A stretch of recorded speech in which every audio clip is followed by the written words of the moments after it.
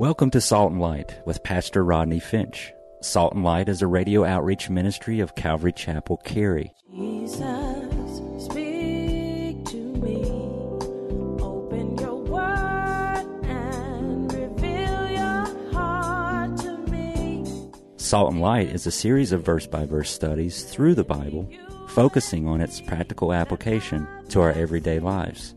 Salt and Light is recorded live at Calvary Chapel, Cary in Apex, North Carolina.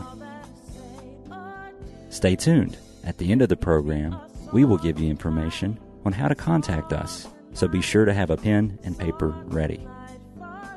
Today, Pastor Rodney will be teaching from the book of 2 Samuel, chapter 8. So grab your Bibles and follow along. Now with today's teaching, here's Pastor Rodney. 1 Chronicles 19, tells the same story, but in 1 Chronicles 19, it seems to read that David ran into King Hadadezer at the great rivers Euphrates. You remember, write down this verse, Genesis chapter 15, memory verse, verse 18, Genesis 15, 18. God told Abraham that the promised land was to extend from Egypt to the great river Euphrates, which includes all the land of the Kenites, the Hittites, the Perizzites, the Amorites, the Canaanites, the Girgasites, and the Jebusites. God spoke to Joshua in Joshua chapter 1, verse 3 through 4.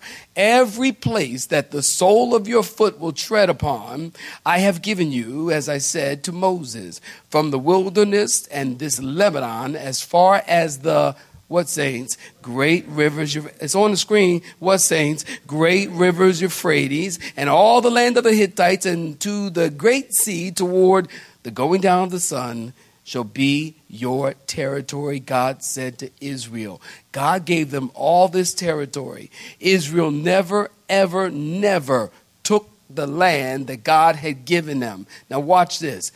They were content to live in a small portion of the land while the enemies of Israel controlled the bulk of the land.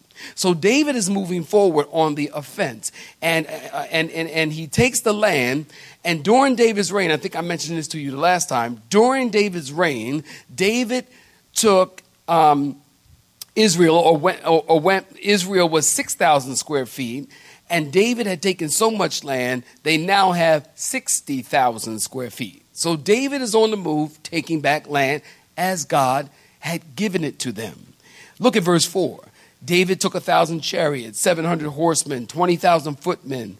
This king Hadadezer had a huge army. The 20,000 foot soldiers, they were either taken captive or killed. We really don't know from the text.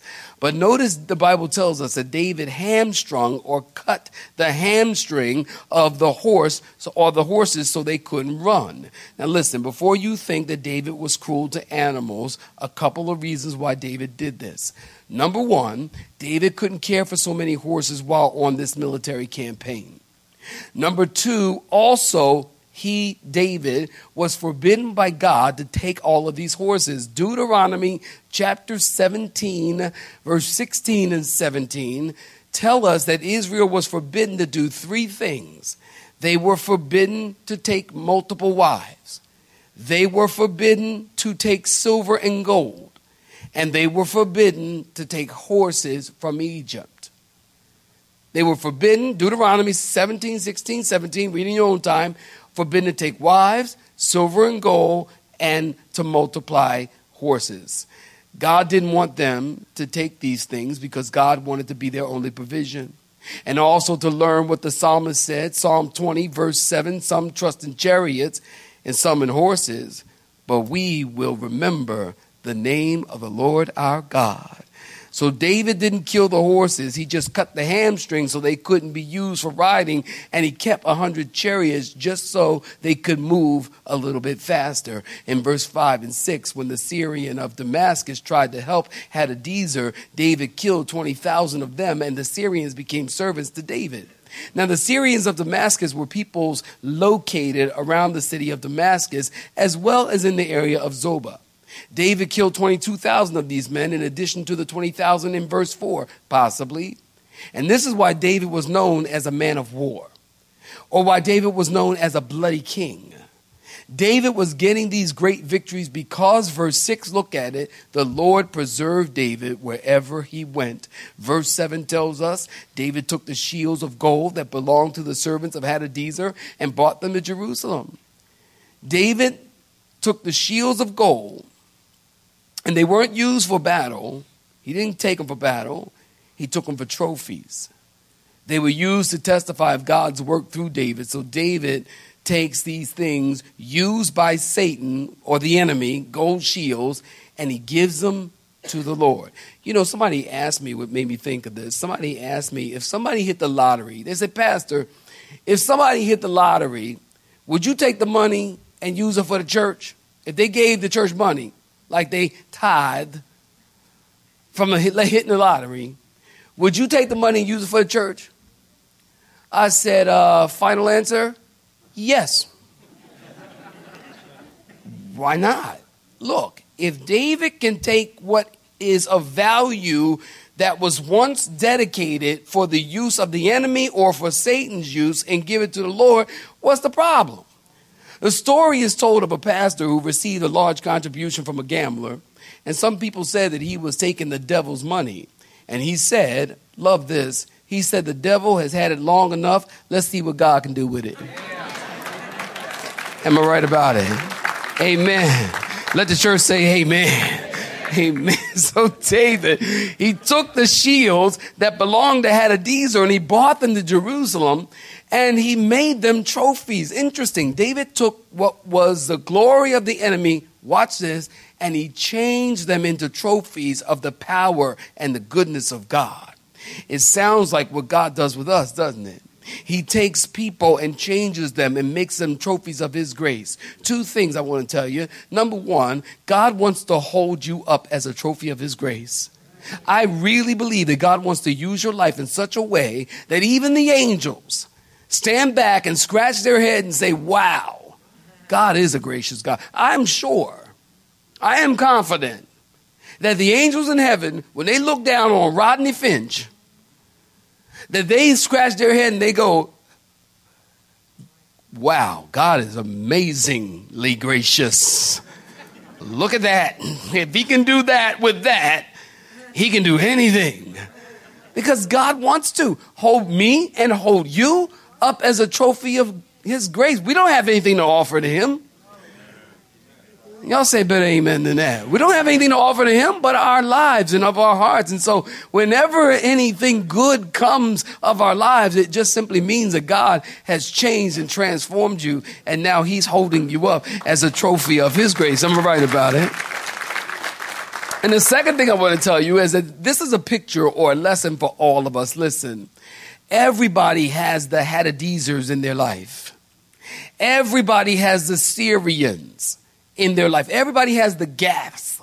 Gath equals Philistines in their life. Everybody has those Moabites, or remember we talked about it, the Agags. Remember the Agags? In their life, the struggles in their life. And sometimes when you get on the offense like David and you attack the Moabite, you attack the Agag, you attack the Philistine before the Philistine attacks you.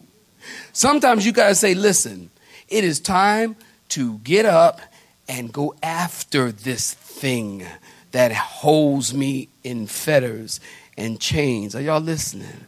It's time for me to get up and go after that thing and begin to exercise the power that God has given me. He's given us power over every evil thing that would seek to hold us back. But we remain held back because we want to.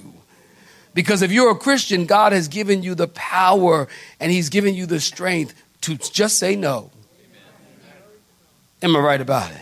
To just say no. You can do that. But sometimes you, like David, you have to get up and you have to go attack the Philistine and say, I'm not going to be beat up by that anymore. I'm not going to be content to rest from my flesh and the enemy. It's time to go after that thing and kill it. Isn't that what Paul told the Romans, the church of Rome? Paul said in Romans chapter 8, he said, mortify the deeds of the flesh. The Bible doesn't tell us to turn over a new leaf on life concerning our flesh. The Bible doesn't tell us that we need to rehab the flesh or reform the flesh or resurrect the flesh. The Bible says, kill it. Put it to death. Go after that Philistine. That's what David did. And God was with him wherever he went. Okay, look at verse 9. All right, look at verse 9. If you're looking at verse 9, say amen.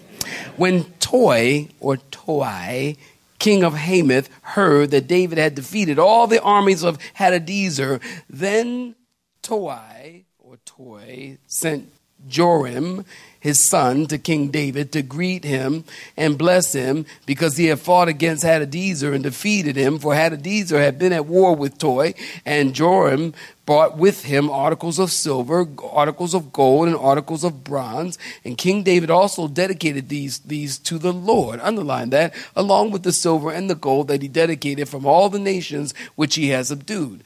From Syria, from Moab, from the people of Ammon, from the Philistines, from Amalek, from the spoil of Hadadezer, the son of Rehob, the king of Zobah. And David made himself a name when he returned from killing 18,000 Syrians in the valley of Salt. He also put garrisons in Edom. Throughout all Edom he put garrisons. And all the Edomites became David's servants, and the Lord preserved David wherever he went. Let me read this, and then we'll tie this thing up. So David reigned, in verse 15, over all of Israel. And David administered judgment and justice to all his people. And Joab, the son of Zorah, was over the army. Jehoshaphat, the son of Ahilud, was recorder. And Zodok, the son of Ahitub, and Ahimelech, the son of Abathar, were the priest, and Zerah was the scribe. Benaiah, the son of Jehoiada, was over both the Cherethites and the Pelethites, and David's sons were chief ministers. Amen. I can't believe I got through all those names. Amen. Amen. Thank you. Amen. Thank you, Lord. You try it. That is not easy. So verse 9, look at verse 9. Hadadezer had all these little countries under his thumb. The king of Hamath, his name is Toi. Hamath is approximately 100 miles north of Damascus. Toi previously had a battle with Hadadezer and obviously lost. So when he hears that David fought with Hadadezer and ran through him like a hot butter knife through butter, he was impressed. And it's becoming obvious to the surrounding nations that God is with David. So Toi wisely becomes allies with David and sent his son with gifts, gold, silver, bronze, verse 10. And notice what David did, verse 11. He dedicated all the gifts he received from the nations to the Lord. David is acknowledging the Lord is keeping him. Listen, this is great. If we have any success in our life, the glory is due to God and God alone. Am I right about it? If we have any success in life, make sure you give God the glory. Don't be so quick to talk about what you did, how much you had to do, and how much you put into it, and all the work you had, and all the blood, sweat, and tears. Don't be like that. Just, you know what? To God be the glory. And yeah, I mean, we've got to apply ourselves, and absolutely, we've got to, I got to show up. I mean, yeah. If I don't show up, and I have to study. But, people ask me a lot. They'll say, before I preach a sermon, they'll say, hey, you ready? You ready? And I say, I don't know. I'll know after I preach it. Because I don't know. Because if God doesn't breathe life into it, then it's just words. You see what I'm saying? So, amen. So you have to be careful about, assuming on God's blessings. And then when God does bless, you say, hey, praise the Lord. God used me. That's a wonderful thing. But let's be careful not to steal God's glory. I think of Isaiah chapter 42 in verse 8. I am the Lord, that is my name, and my glory will I not give to another. Point blank, period, done. David in verse 12 gives a list of the nations that were subdued. God used David to lead Israel to victory over enemies in every direction. In verse 13, David is starting to make a name for himself. You know, when you start to make a name for yourself, that's the time to be careful. It's been said, never believe your own press. And that's true. Now listen, by the time we get to 1 Kings, when we get to 1 Kings chapter 10, by the time that Solomon begins to build the temple, there is so much gold in Jerusalem. Get this. Silver is worthless. There's so much gold in Jerusalem that silver is considered rocks. Silver is considered common. 1 Chronicles chapter 29 tells us David gave out of his own pocket more than $100 million of his own money to the building of the temple. And I find that really interesting and exhortative for every single one of us. Because David, remember, he wanted to build the temple. Remember? David wanted to build the temple. And God said no. And that tells us that he didn't go get bitter. He didn't go get angry. He wasn't resentful because he couldn't build the temple. You know, why can't I build it? I can build a temple. I'm a better builder than my son. Everything he learned it from me. If it wasn't for me, he wouldn't know nothing. How come God let him build, not me build it? He could have been like that, but he wasn't. He wasn't angry or bitter or anything. As a matter of fact, he gave to the building project. He gave money to the building project. I think of 1 Chronicles chapter 22 and verse 14. Indeed, I have taken much trouble to prepare for the house of the Lord 100,000 talents of gold and 1,000,000 talents of silver and bronze and iron beyond measure. For it is so abundant. I have prepared timber, this is David talking, and stone, and you may add to them. David gave to the building project. Verse 15 in our text tells us that David reigned over Israel and administered judgment and justice to all the people. This is one of the reasons why David is called the greatest king. One of several, many I might add, of why David is called the greatest king. Not only because of the great victories during his reign, but also a great leader. God blessed David, and God wanted to bless Saul the same way. But Saul refused and resisted the Lord and rejected the Holy Spirit. And this is how it works. Listen, because David allowed God to subdue him, God allowed David to subdue nations. Did y'all hear me? Because God or David allowed God to subdue him, God allowed David to subdue nations. That's how it works. The same works in your life. If you allow God to subdue you or have his way in you, God will allow you to be blessed and to do the things that you like to do for the kingdom. But first, you got to start with giving God your heart. You got to let God subdue you first, so that you can then go and subdue the desires of your heart. And so people, God will give you the desires of your heart. He'll give you, all you got to do is say in Jesus' name, and God will give you the desires of your heart. And that's not right. That's not right. Jesus' name is not like a sign off. You know, people pray, we pray in Jesus' name like it's a sign off, like Roger Dodger or over and out. All right, 10-4, good buddy. That's how we use Jesus' name, in that context. In Jesus' name means in the nature, I'm asking what I'm asking in the nature and the character of what I know would please God. That's what in Jesus' name means. Not like a blank check or a sign off.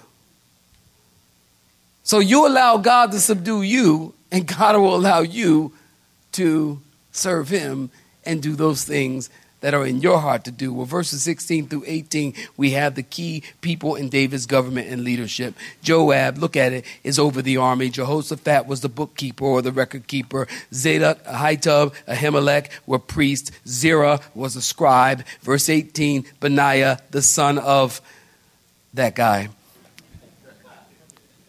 was over a few other guys. And David's sons were chief ministers. Part of David's success as a ruler was his ability to train a great team.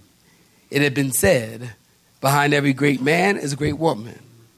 It is also said, and also true, behind every great leader is a great team of people.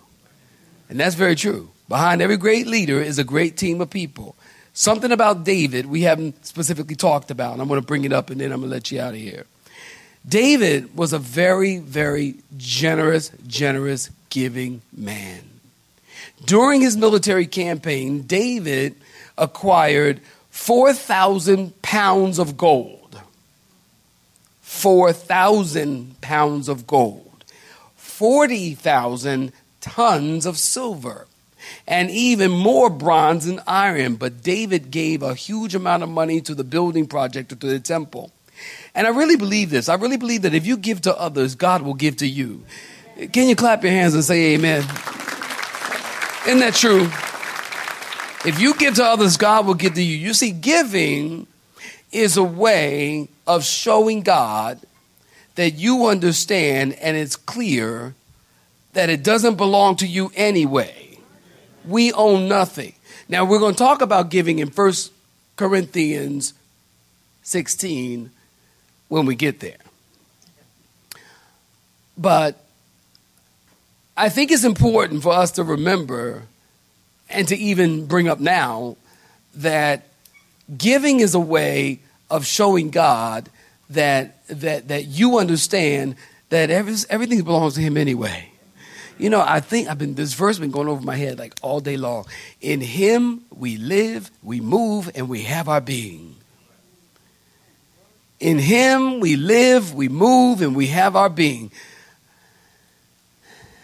Acts 3:14-ish. Try and look that up. Acts 3:14 or Acts. In him we live. Look, no. Look up 17. Acts 17. 28. Thank you. Acts 17:28. Read it out loud. Keep reading. Okay. We are also, it all belongs to him anyway. Listen, in him we live. In other words, the very breath you breathe belongs to him. The very air that you take in your nostrils, into your lungs, and back out belongs to God. In him we live and we move. Your health belongs to him. Oh, I need you to clap your hands and say amen. Your health belongs to him. And we have our being. Your wealth belongs to him. I'll wait while you clap your hands there. Your family is not yours. Your children are an heritage from the Lord and on loan to you. They're not even yours. We don't own anything. We don't have anything. So why would we withhold from God that which already belongs to him? And that's the concept of giving. We'll talk about that a little bit later. The point here is that God is gracious to us. Come on, clap your hands and say amen. God is gracious to us. David is an example of God's graciousness. David is an example of a man who had wealth but acquired wealth and but gave back to God. And we need to give God what belongs to him. Don't forget. Go attack that Philistine. Okay? You don't have to live in slavery to it. Then you fill in the blank. It. You don't have to. The Bible says, to whom the Son set free is free indeed. God has set you free. When he's filled you with the Spirit and given you the power to give victory over it. Whatever it is. You got to make up your mind. Get up off that couch. Turn that computer off. And go after that Philistine. Or that Agag. Or that Moabite. Right? You have to do that. Salt and light for you. You have been listening to Salt and Light, a radio outreach ministry of Pastor Rodney Finch in Calvary Chapel, Cary, located in Apex, North Carolina. Join Pastor Rodney Monday through Friday at this same time. For information regarding service times, you can contact us at 1-800-293-0923. That's 1-800-293-0923. Or you may listen to today's broadcast in its entirety by visiting the media library on our website at cccary.org.